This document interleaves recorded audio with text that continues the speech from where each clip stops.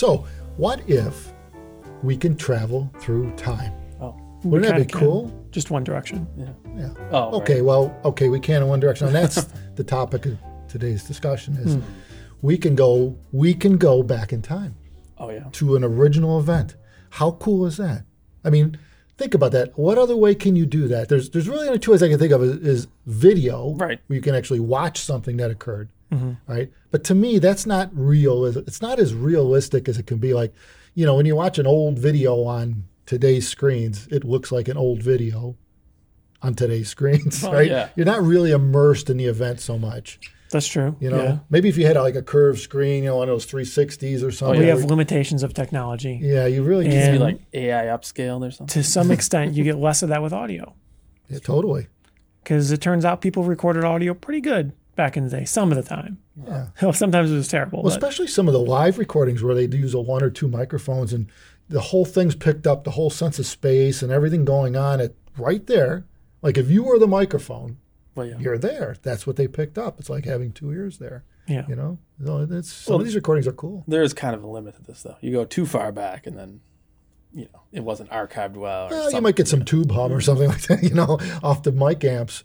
Or if it mic was like trees, recorded on a wire, that's yeah. not very Well, I'm good. not talking about I'm not talking about the quality of the recording necessarily, but there are. Well, it does help. I mean, but by the same token, there's a lot of stuff that's been taken from tape from the 60s and even 50s that's at DSD level at this point, available DSD. That's amazing shit.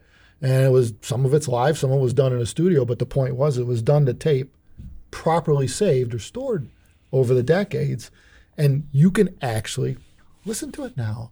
And in fact, a lot of stuff coming up in streaming is available on, dumbed down versions of those transfers, tape transfers. Or you could have the tape yourself.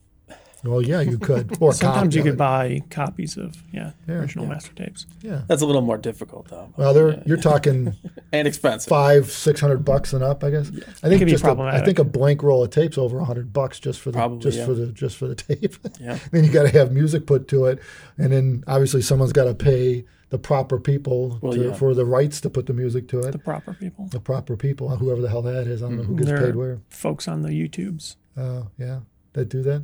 No. Oh, the YouTube. Yeah, the YouTubes, they don't do that. Yeah.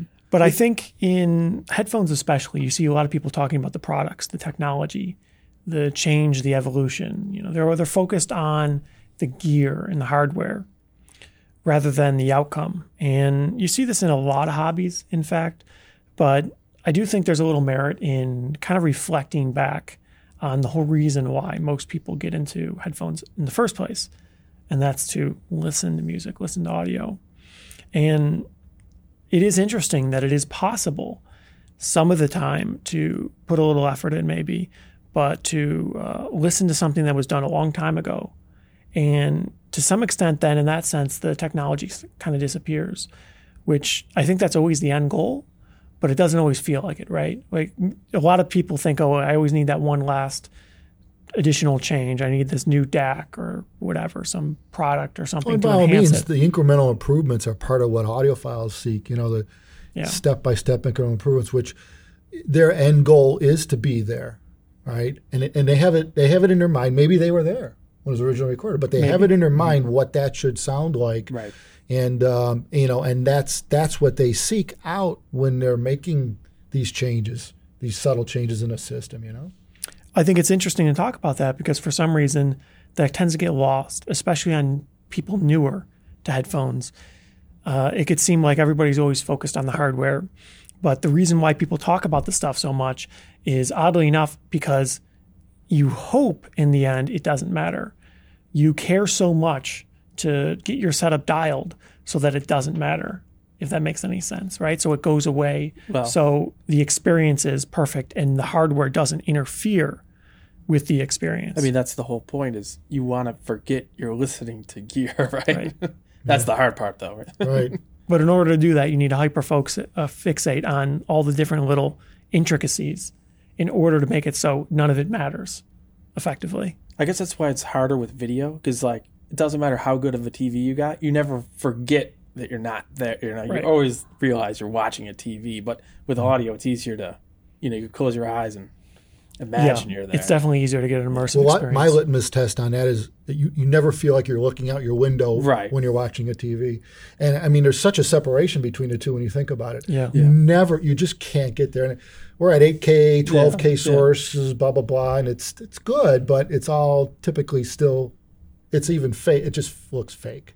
It never looks real. Always. It's hyper, whatever you call that, they intensify everything to try to make it pop more, but that makes it worse rather than better because, and I mean, you could do the same thing with audio for sure, that a lot of things do that. People EQ, brighten the sound, choose things that have more in detail, but yet it's not really real because it's too pushed in your face detail. And same kind of thing happens in video. Well, I guess that's why like binaural recordings are always more immersive because they're just trying to, play it how it is, what you would hear if you were there. Yeah, two mics in a head-shaped device picking up the music as if you were sitting right there. And then obviously the placement of that head relative to the musicians matters. And, so they're sitting down going, all right, where would this sound good? Put the head where I would want to be and let's hit record. As opposed to just putting like 10 mics everywhere and then figuring it out later, right? Yeah, or micing each instrument and having a mixing guy deal with making it sound good. Right. So a lot of the live stuff is, I love some of the older live stuff, But again, that's not a guarantee that it's good, right? Or will bring you back to that time. Well, Jazz at the Pawn Shop comes to mind because that was like the 80s. Classic. 70s. 70s, yeah. On the Papyrus label was the original CD. I don't think it came out anything but CD. They do have an album. No, it came out in like 74, I think. Oh, really? 76. So there's an album version. Yeah. Yeah. Oh. You have it. Yeah, I forgot. Yeah. You got to wonder how much of that comes from the simple fact that when they started doing the thing, when they were recording the track, they focused on making it sound realistic rather than making it sound, radio friendly. Engaging, exciting, exuberant, loudness wars, exaggerating things. Yeah, right. Because you see that still to this day, of course, there's some tracks that they're not worried about realism. They're not worried about it sounding like you being there. They're worried about it sounding like something people are going to listen to in the car. If you're randomly selecting stations, you're going to stop on this one type thing, Not like stop to get immersed right quick, I guess when you think about it, that was primarily probably done for like radio, like FM radio, because with satellite, who cares what station you're on? You're paying the same price every month, regardless of what you listen to. True. But with AM and FM radio, those guys depend on advertising to survive and pay the electric bill to transmit a signal all over the friggin' place. Right. That's an expense. Electricity is expensive when you're trying to send a signal 50, 60 miles in the air. Yeah, well. Everyone's competing for your attention, right? Yeah. They're serving up ads to be able to pay for the hardware, but you need to be there listening for the ads to really make any sense, for somebody to want to pay to run the ad. So they do giveaways and all these things. But yeah, it's the same thing with music. Your time is limited. People's time is always limited. So for somebody to choose to listen to your song over another, for a radio to pick your song over another, unfortunately, it has to be something that more people want to listen to and engaging. Technically speaking, you would think that today's goals would be different than from the mastering standpoint, right? Because they're no longer focused on radio; it's streaming. So you would think then they could focus more on natural sound. Well, I mean, they're trying, I guess, kind of with like all this spatial audio and stuff. They want it to be more immersive. Do these apps still track what song you listen to? They probably do online, but not. Of course, they can in a car. But they can't online. online. The car. Yeah. So they could pay some more popular bands more than others. I don't know how that works. I don't know. In other words, would it matter if you compress the living shit out of a track so that people would listen to it? I don't know. To some extent, yeah. Yeah. I mean, they still want to be the most popular. You still want to be the most popular. You don't know what platform it's going to be distributed on, but streaming services, you still want people to listen to your song, of course. It definitely changed up the mix now that, streaming is probably more mainstream than radio. Well, yeah, because like Spotify, they have you can look at any artist and they'll tell you how many people listen to that artist every month. Yeah. So right, online they could track that. It's way more accurate than radio. You don't know who's listening on radio, right? Yeah, right. I wonder how they do it with radio. It's got to be an estimate. Yeah, I don't know. Survey, right? Yeah, they do that with TV still. Yeah, right. Like ask people. The only way to really know, I think, would be to gauge the feedback from your advertisers. Like, hey, is this Right, working yeah, for right, you? right. Or if you still get repeat advertisers, Right. they would know if it's working for them or not. Yeah. But yeah, I guess, I don't know. I've never got a questionnaire saying, do you listen to FM radio? If you do, what channel do you listen to? I've never asked. Never had one of those, yeah. Yeah, so I think they must gauge it by popularity of the advertising space. But yeah, I guess it's a lot easier with streaming than to know what works and what doesn't. Yeah. Because you got exact numbers. Right? But anyway, yeah, I mean, the way I see it from a human experience standpoint, the only way currently, technologically speaking, to go back in time is music. Or the James Webb Space Telescope. Oh, right. That's true. Yeah. But that's not you going back in time, right? Well, depends on who you are, I suppose. You're watching something that happened a long time ago. Yeah. But yeah, you're still But watching you're not it. immersed You're in not that immersed a in long it. time. Although some of those videos and pictures can be pretty immersive. Yeah. Yeah. Too bad we don't have one on the screen. Oh, yeah. Yeah. But anyway, that's a topic for a whole different discussion. Maybe we should do a video on that. The James Webb Space Telescope? Well, just going back in time with visually. Oh. We're talking big time. What is it? Hundreds of millions of years or something? All of the years. Billions of years. Billions of years. Yeah. I mean, that's friggin' unbelievable when you think about it. What's more unbelievable is light can travel that far, and we could see it. Apparently, I guess. I mean, because you can't do that with any other medium I'm aware of. I don't know if RF would go that far. Well, an actual radio signal would die Well, off. that's the thing. Weaker, presumably it does, right? Is there a theoretical limit, and are we anywhere near it? I wouldn't think so. I don't know. That's crazy. Because theoretically, photons travel. Yeah. Like if you extrapolate, is there a point at which there's significant attenuation that under no circumstance it would be conceivably possible to extrapolate a signal? Because it could be that if you travel at a high enough rated speed, you get far enough away, you could capture something that occurred 1 million years ago.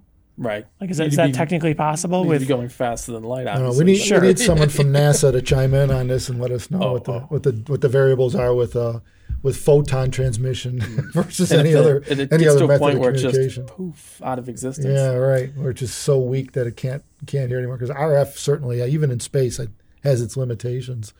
It's about what it's about. I think the strength of the original source. Well, that, but there's more to it than that. There's background noise. And then at what point is the background noise not able to be removed? Because you look at products that are coming out that use advanced DSP to remove ambience in microphones and things like that, like RTX voice or whatever, right? You could have all kinds of stuff running in the background and remove that because it's easy enough for you to say, this is steady state, this is what it sounds like, I'll pull it out.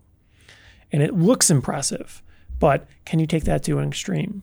Can you continue going so that all this noise in the environment, in the universe, that from your measurement apparatus just gets totally wiped out? See, now if they got to that level, now we're talking immersive. Right. Where, you're at the Big Bang, which I guess they're saying didn't happen anymore. You're there. Like you got front row seats at the Big Bang. Now that would be cool. But is it possible? Yeah. Maybe. Obviously not today. Right. But we know what about in 100 years, 1,000, a million years? The question is, did those photons already pass us by? Because you can't see them again. Well, you got to go. You can still go and catch up to them. Maybe. We need to solve the warp drive. Yeah. Because then that basically means a warp drive system would be a time machine. That's right. Yeah. Just like audio is. Yeah. If you could go faster backwards, catch up to the photons that passed you and then pass them back. You go look at them and again. then look around. Well, we already stored these things, but there's a lot of audio we stored. These are the crazy things we think about sometimes, Sometimes. Yeah, we're way off topic. Yeah, just totally way off topic. Well, it's the same thing, but different. Yeah. Oh. Yeah. Star Trek kind of touches on those things, but, they slingshot around a planet and kind of do the same thing. That's the thing. They don't really talk about time travel just going like warp 9, though, even though it would be. Like they're talking to people on Earth going warp 9. Well, 10 and up. Well, 10 seems to be the magic number. Even then that's below, a time machine. The shit happens after 10. But even below that, it should be a problem to talk to someone not going that speed. Oh, yeah. They got some technology. It's a little box. It shakes. And it's kind of guy on the salt flats with those rocket cars. You reach a speed where you just fall. It falls apart. Right? You crash. You die. Right? There's physical limitations to the human body. That car that was supposed to go like 1,300 miles an hour, SSC or whatever. Wasn't that supposed to run like 10 years ago? I don't know. Maybe. Come on. You need to get that figured out. 1,000 miles an hour? The wheels usually come off before that happens. Well, they're like billet aluminum machines. It's like a whole thing. Yeah. It's a real issue.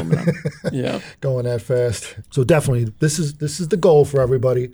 I want everybody who's got anything that plays music to find time, even if it's 10 minutes, where the earth is quiet around you. Everything's quiet as can be, because you want to reduce that background noise we talked about completely, right? Mm-hmm. It's got to be like midnight or so, probably, right?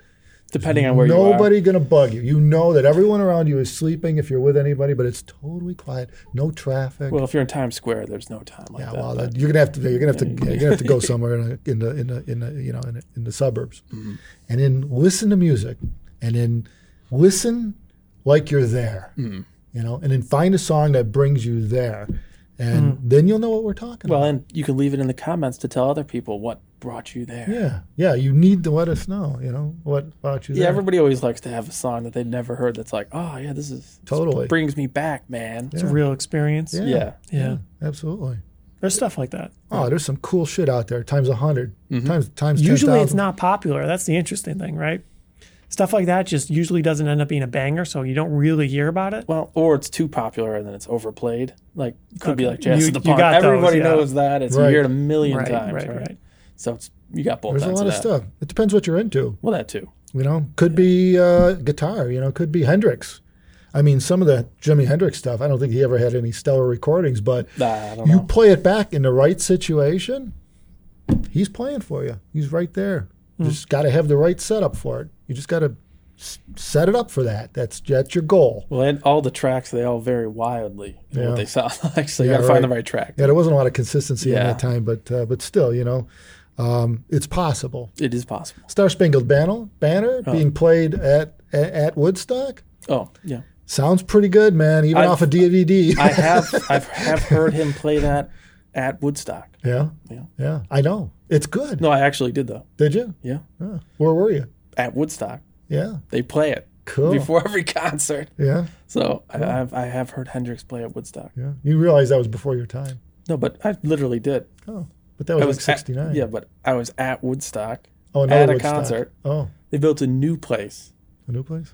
Yeah, where they brought Hendrix back? No, they just played it over the PA. Oh, wow, shit. But close enough. I did hear that's played. Was it outdoors?